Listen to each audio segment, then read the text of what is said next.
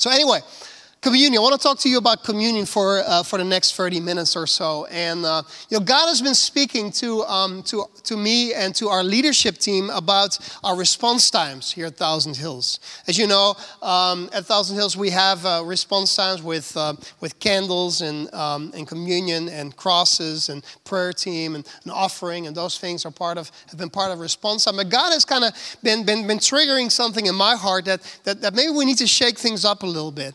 And actually, as I started to study the Bible a little bit more about communion and the true meaning of communion, I've kind of felt like, maybe we have this all wrong the way we've been doing this. Maybe the way we've done communion the past couple of years has been way too individualistic. Because, I was a little too excited. It's all right, I forgive you. So maybe, maybe what the Bible says about communion is like, yes, you remember what Jesus has done for you, and this is a private, individual thing, but there's also a community thing. It's called communion for a reason. So when God does something vertically in our lives, He always does something horizontally as well. Christian faith is never me and Jesus. It's always me and Jesus and the community around me. There's always the church family that is a part of this. And that's why it's so important, as much as I love, church online. It's a great opportunity for people to kind of get to experience our church, but the right place to actually experience God is in a room like this, where you gather together, where you worship, where you listen to God's word, where you bless one another, where you encourage one another, physically in the same room. So we felt like we've made it too individual these last couple of years. So to kind of help us get back into a more biblical flow of things, during 2 of the 3 last deeper nights, we actually had all church communion already. And there was one in May last year, and then again in November. And if you were here in November, if you weren't here in November, I want to encourage you to go online, go to our YouTube channel, subscribe to the YouTube channel, and find the deeper communion message that I did there, because it kind of sets the framework for what I believe biblically is true about communion, theologically is true about communion. This is a very important message, and it will actually build a foundation for our faith here. And the result of all of this, all the changes that have been going on in my heart and in our lead team, actually, it does mean that some things are going to change in Thousand Hills, in the flow, how we conduct our services. And I want to apologize to all of you that, I have not led you in the right way, especially as it pertains to communion. So please forgive me for that. And I want to do what I can to make things right, to make sure that we actually follow a biblical pattern, the pattern that Jesus actually clearly describes in Scripture. So a couple of things that we're going to change. Our response times are going to change. As you saw last year, we've had moments where we actually had people come up front for altar calls, and we'll keep on doing that in this coming year whenever it's appropriate. And our response times on the sides that we've been doing, we're not going to have candles anymore. We're not going to have communion there anymore. The candles, because there is not a theological foundation for that as much as there is for like communion and things like the cross and prayer and those things that have a clear mandate in Scripture. It's not like that for candles. And so there's no longer going to be candles and communion, because the communion that we offer on the sides has been very individualistic, at least for some of us. So we want to instead of that, we want to offer communion regularly during deeper nights, but also during Sunday mornings. Not on a monthly basis or anything like that. Whenever it's appropriate, whenever we feel like, hey, God wants us to do this again on a Sunday morning. But especially deeper nights are extremely important, because that's where you, as a church family, you gather together and you kind of think about the importance of things like that. So that's going to change. also, we want to equip you to make sure that you can do communion in your home, and that you can do communion in your connect groups. Because, and I'll get to that later on from Scripture, those are important, very important places where we can have communion together.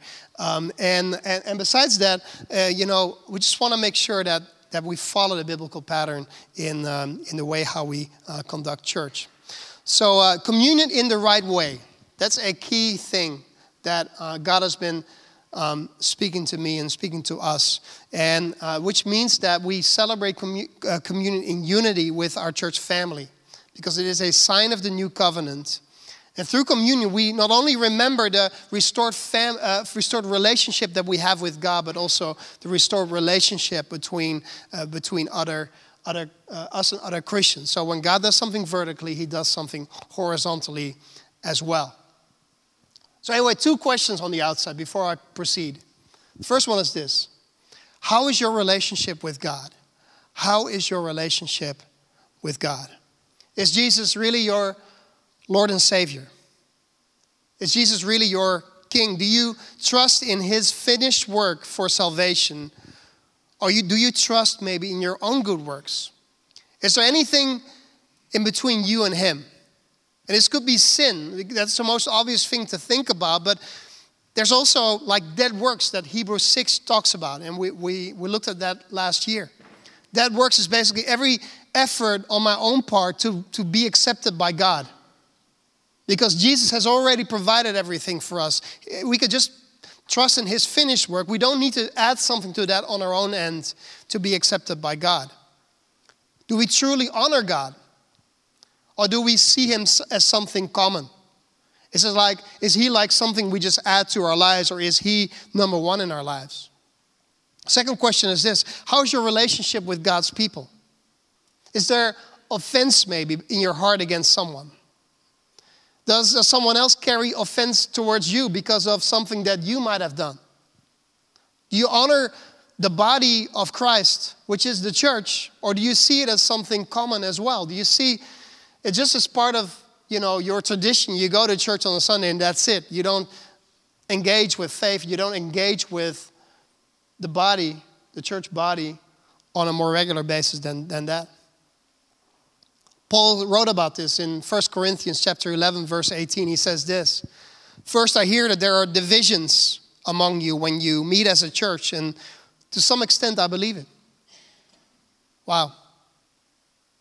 Matthew 5:23 and 24, Jesus says something that is along the same line. He says this: "So if you are offering your gift at the altar and there remember that your brother has something against you, leave your gift there before the altar and go. First be reconciled to your brother and then come and offer your gift." How amazing is that Jesus doesn't even say, hey, if you have something against your brother, go to that person, make it up. No, if you know that other person has something against you, you got to go to that person. You got to take the initiative. Too much of the problems that are happening in churches, but also like in our businesses and wherever we live our lives, are the result of the fact that we just keep holding on to stuff against somebody else. It's like we hold on to offense. We make our own life difficult as a result of that. We got to make sure we make it up with people, because if we leave stuff in between us and other people, we destroy the unity in the church. We destroy the unity in our relationship with that other person. We got to make it up with them. Don't wait till they come to you. You make it up to them. Paul continues in 1 Corinthians 11, verse 27 through 30. He says this: "So anyone who eats this bread or drinks this cup of the Lord unworthily is guilty of sinning against the body and blood of the Lord.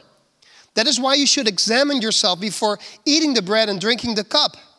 For if you eat the bread or drink the cup without honoring the body of Christ, you are eating and drinking God's judgment upon yourself. That is why many of you are weak and sick, and some have even died." Man, that sounds pretty negative, that what Paul is writing here. Is it really in the Bible? Yes, it is. And the problem was that many theological traditions have made this to be about unconfessed sin in your life.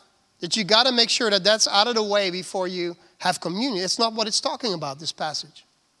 This passage speaks about stuff that is in between us and someone else. That's when we partake of communion unworthily, in a way that is not fitting. Because that disrupts the unity in the church. And when we disrupt the unity in the church because of something we hold on to against someone else, that's when we don't honor the body of Christ. That's why when we don't honor the church, the local church, which is the body of Christ. But you know what? When you look at this from the negative side, you get this one picture. But when you flip it around and make it a positive statement, then it becomes something like this. Hey, if we do communion the right way, some very positive things are going to happen. Some of the sickness that is going on, some of the other stuff that's going on in our lives that is giving us a hard time as believers, God will bring wholeness to these things, to our lives. He brings wholeness to our families. He brings wholeness to our church. When we take communion in the right way, when we take communion in unity, when we don't hold on to stuff in our lives. There's something powerful going on here. And I want us all to grab a hold of those scriptural principles, and I want us to grab a hold of the promises that God has for us in 2019. Do you know what? That the communion was something that was so much part of Christian life back in those early centuries, right after Jesus left this earth. It was part of the weekly rhythm of Christian families. Because as you know, Jesus was a Jew. Christianity started in Jerusalem. It didn't start in Rome or anywhere else. It started in Jerusalem. It started out as a part of the Jewish religion until it became like its own religion, its own faith. So that means that a lot of the traditions that happened in Judaism, in the Jewish faith, were carried over into the Christian faith. For instance, the Sabbath.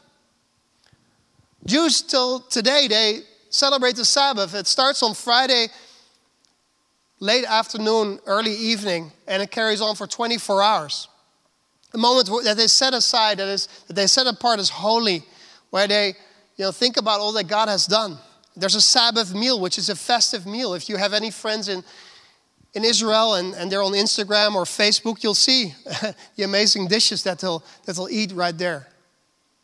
Part of those meals in the early Christian tradition was that Christians would celebrate communion during that meal. They would have the bread and the wine.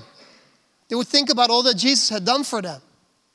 It was all so much part of early Christian life in those days. But, the problem was, for the church back in those days, back in 363, that they felt like they didn't have enough control over what was going on in the Christian homes. Church leaders. There was a council in a place called Laodicea. And it happened in 363 where church leaders outlawed the Sabbath. They outlawed communion in the homes. They wanted to make sure that this was sanctioned, that only official Christian leaders could distribute communion to the people. No longer could it happen anymore in the homes of people. No longer could it happen in the places where it belonged. And I believe the devil was laughing when that took place, because he was thinking, man, by taking communion out of the homes, I'm taking the power away from the Christian homes. And my hope for 2019, my prayer for 2019 is that we bring the power back into your home. We bring the power back into your connect group. Communion is central to this. Did you know that I mentioned Laodicea, the Council of Laodicea, 363 AD. When you hear the name Laodicea, it makes you think of another story in Scripture. It's in Revelation chapter 3, where Jesus basically speaks to the angel, which is the messenger of the church in that place, Laodicea, which is in Asia Minor, present-day Turkey.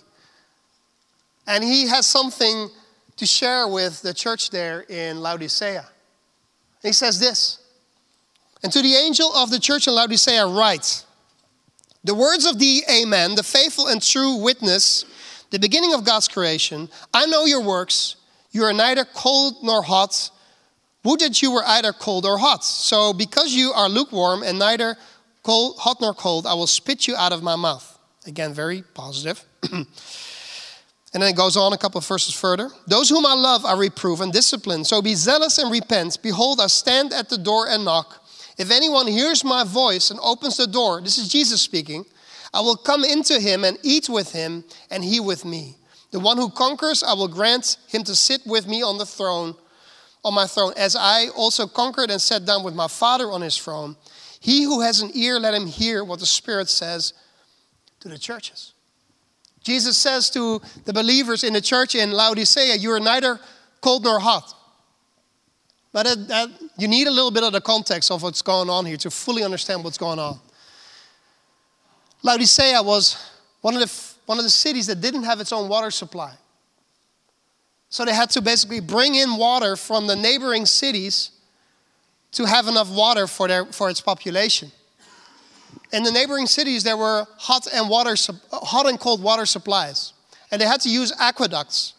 And if you've traveled around the Roman world a little bit, which is, of course, most of it is here in Europe, you can still see some of those aqueducts. They're still intact. That's how good they were built by the Romans. So those aqueducts, they would bring in cold water from this city, and they would bring in hot water from another city. But by the time it arrived in Laodicea, the cold water was lukewarm. The hot water was lukewarm. Not only that, it was contaminated with all sorts of rubbish that was in that aqueduct. It was bad quality water by the time it got to Laodicea. And Jesus uses this picture that this cold water is now lukewarm and the hot water is now lukewarm as a sign for their spiritual state. That, hey, church in Laodicea, you guys have turned lukewarm and you got to do something about it. You got to do something. You need to turn from your ways. So he says that he stands at the door, he knocks. And to everyone who opens the door, he would come into them and eat with them. He would have intimate communion with them. And that is so amazing that we know that Jesus is standing at the door and knocking at our door and saying, hey, I want to have communion with you. I want to have an intimate relationship with you. Hey, I want to know you. I want to know what's going on in your heart. I want to know what's going on in your family. Jesus wants to have that personal, close connection with you. And if you've become lukewarm in your life, and I don't know about you, but you know, I have moments in my life where I'm on fire for God. But there are other moments in my life where, you know, you still think I'm on fire for God, but I know how my inside is. I don't feel like I'm on fire for God. How many of you have ever witnessed that in your own life? All the truthful people are raising their hands now. We all struggle. There's always this tendency to walk away from this red-hot relationship with Jesus to being, you know, lukewarm or even cold in our relationship with Him. And I believe when I look here at the story here in Revelation that could it be that communion, that having that intimate meal with Jesus is actually the key to being on fire for God again? Could it be that there's so much more that God wants us to experience in our lives, and the only thing we need to do is open the door when He knocks and let Him in? There's so much more that Jesus wants to do in our lives. We need to go back to the basics. Communion is key in this relationship that we have. If we lost something, we need to go back to where we lost it, right? So we need this. It is so basic. And again, I'm sorry for not leading you well in this aspect of our faith. So what is the proper place of communion in church life and in our own lives? Acts 20 verse 7 says this, on the first day of the week. Now what is the first day of the week? It's not the Saturday, it's the Sunday, it's the day. The day of the Lord's resurrection. When we were gathered together, so the church was gathered together to break bread, Paul talked with them, intending to depart on the next day, and he prolonged his speech until midnight. And that's what I'm going to do today as well. Come on. Let's do it, huh? So the church celebrated, don't worry. The church celebrated communion, gathered together on the first day of the week, once a week. And then there's this other passage, which is one of my favorite passages in scriptures. And if you have a Bible with you, please look it up. It's Acts chapter 2, verse 42 through 47. I'm going to read from the English Standard Version right here. It's amazing. It's probably one of my favorite passages. It says this, and they devoted themselves to the apostles' teaching and the fellowship, to the breaking of bread. This sounds familiar, right? Communion. And the prayers. And all came upon every soul, and many wonders and signs were being done through the apostles, and all who believed were together and had all things in common. And they were selling their possessions and belongings and distributing the proceeds to all as any had need. And day by day, attending the temple together and breaking bread in their homes, they received their food with glad and generous hearts, praising God and having favor with all the people. And the Lord added to their number, day by day, those who were being saved. I think of that passage, and I'm like, I want that. I want to experience that. I want to experience this revival that is being described here. I want to see this happen in Hilversum, 2019. If God did it 2,000 years ago, He could do it today, doesn't He?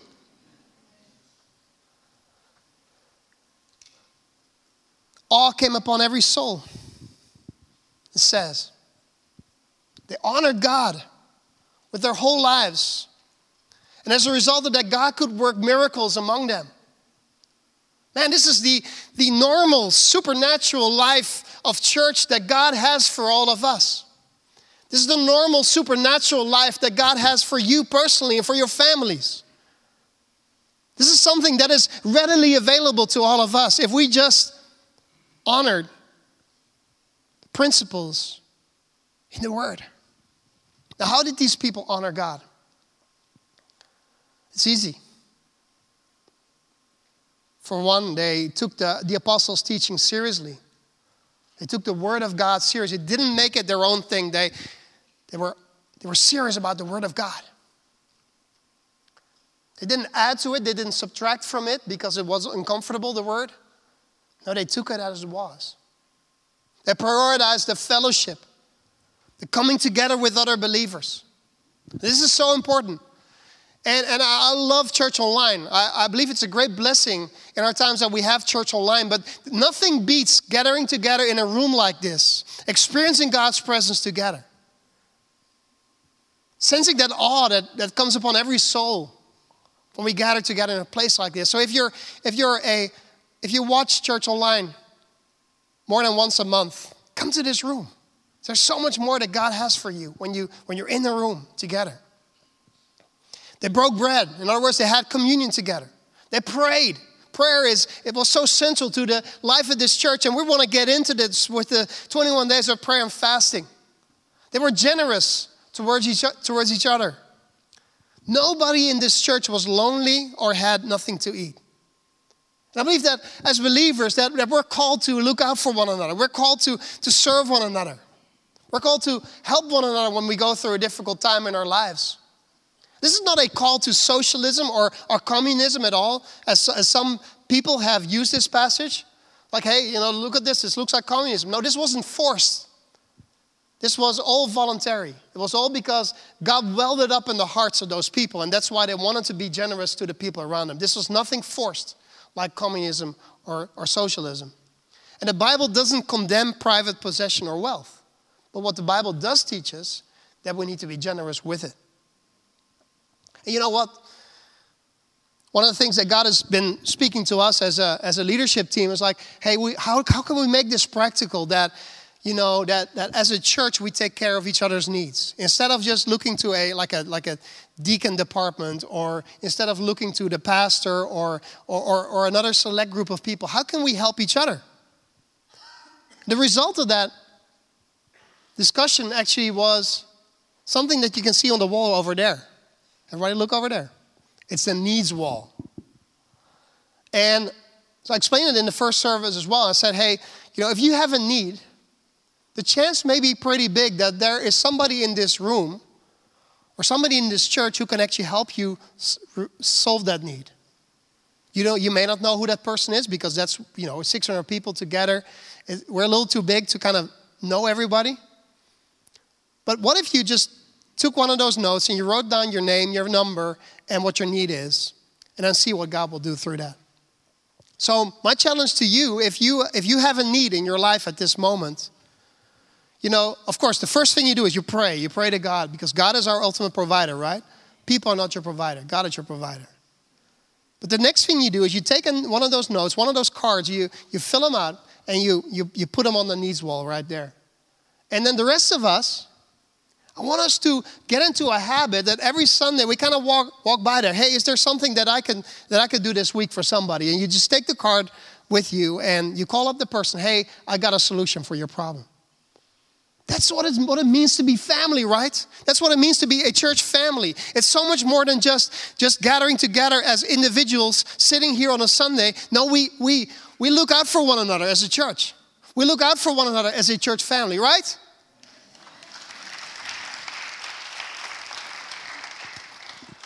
And then the last thing was that they praised the Lord joyfully. They praised the Lord joyfully. And because this community honored God and looked out for one another, they loved one another, God added to their number each day people who were being saved. How many people is that per year? 365 people. Can that be our goal for this year? That the church will grow with 365 people because of the testimony that we all give. Because of the life that people can see in you, in your family, in this church, in your Connect group. Can we see this church go through the roof with 365 people because people are getting saved? That's my prayer. Now, what was the heart attitude behind the actions of this early church? Verse 46. Day by day, continuing with one mind in the temple and breaking bread from house to house, they were taking their meals together with gladness and sincerity of heart. I want to zoom in on 3 words here. And I did the Greek study. I'm not going to give all of the Greek study to you. I don't want to bore you with Greek. I'm going to give you one. It says that they were together with one mind. The Greek means something like they're in one accord. They have the same passion. They were united in passion. They were united, in the same desire to serve God and to honor Him. Not only that, they were doing it in gladness. And the Greek word behind the word gladness means something like wild joy. They had wild joy. That is not our Western nice joy. Oh, praise the Lord. No, it's wild joy. We're excited about what God has done in our lives, and we just make sure that everybody knows that what God has done in our lives. It's like we worship God with everything that is within us. We worship Him with all of our heart, with all of our mind, with all of our soul, and we'll make sure the neighbors will hear it. You have my permission to praise like that. Every Sunday morning, every deeper night, every Connect group meeting. Just be careful with the neighbors, right? Last word that was listed here is sincerity of heart. And I hope I pronounced this correctly in Greek because we have some Greek people in the room here. Apheloteti kardias. It says, now that may not mean much to you, but aphelotes, that's actually a combination of 2 words. The word a, which means not, and philotes, which means stony ground. So these people who had sincerity of heart, you know what it means? That they had hearts that were without stones, that were without rocks of offense. Their hearts were uncomplicated and unencumbered, unburdened with negative thoughts towards one another. There were no stumbling blocks between believers anymore. Sincerity of heart, simpleness of heart. What would it take for you to have a simple heart, to have a sincere heart, to have nothing in between you and that other person anymore? No stones, no rocks of offense anymore. And why is it that the church life, as it described in Acts chapter 2, is now the exception, not the rule anymore? How can we bring back the fire and passion into our church and into our lives and our homes that we see here in Acts chapter 2. My prayer for Thousand Hills is in 2019 is that we become a church that resembles that church in Acts chapter 2. But I can't do this on my own. The lead team can't do this on their own. We need you to be involved with this. We need all of us to be involved in this and to be the family of God, to be Jesus' disciples, so that the world around us will see that we love one another. And when they see that we love one another, they will want to join this church. It's not because of the great preaching or the great music or the warm welcome or whatever. No, it's because there's true love for one another. That is a prime reason. Another thing that I want to see happen, and I hinted at this before, is that I want to see communion go back to the place where it belongs. Go back into our homes. Go back into our connect groups. Go back into our deeper nights and Sunday mornings from time to time. And so that you as a ordinary believer, and I don't believe in ordinary believers because we're all priests, that we can administer communion in our homes, that we can administer communion in our connect groups and see the Lord work in power in all the places where you live your life as a result of that. Take back the power that the devil has stolen in Laodicea as a result of that council. Take back that power and let's put our hearts on fire again. Let's put our homes on fire for Jesus again. I want to give you 3 quick take-homes right now to go from lukewarm to red hot. First one is this: seek God first in 2019. Seek God first in 2019. Do we all have a similar passion for God? Do we all have a passion for His kingdom, for His church? Are we wildly joyful about all that Jesus has done on the cross for us? Second take home is this: honor Jesus' body, the local church. Is there any offense or bitterness you have against someone else in church? Make it up. And we're going to have communion today. And if there's something between you and somebody else here in this room, I want to encourage you to take out your phone right now, WhatsApp him, say you're sorry, and say that you'll talk later, because it's good to talk face to face, right? But you won't have time to do it now before we have communion, so that's why you use WhatsApp, whatever.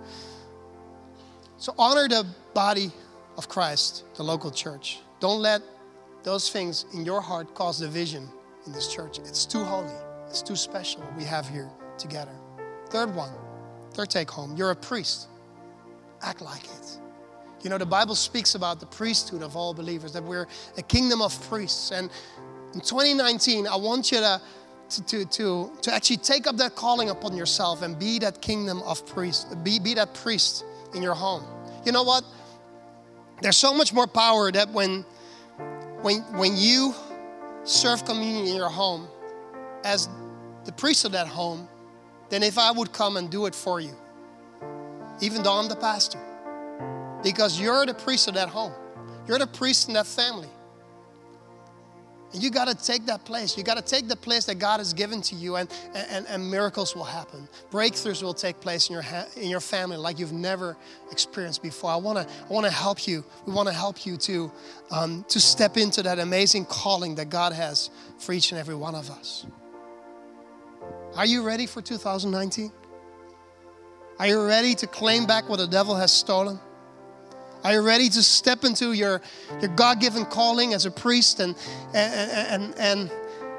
see your family thrive and see your business thrive and your job and whatever you're involved in? We need to step into this, friends. We need to step into this. So let's close our eyes and bow our heads right now. Lord, we come to you right now. We thank you, God, that communion is such a vital thing in our faith, and that as we bring back the true meaning of it into our lives, into our homes, into our families, into our connect groups, into the church, Father, that you're going to unravel, you're going to unfold some things that we've never experienced before up till this moment. And Lord, we just pray that we would step into that calling as a priest, that we take back what the devil has stolen from us, and that we will be red hot, Lord. That we, instead of being lukewarm, Father, that we'll be red hot and full of passion, full of zeal for you and for your kingdom, God. Father, just help us, Lord, to take a hold of everything that you have for us in 2019. There's so much more, Lord, that you have for us. in the name of Jesus. Amen and amen.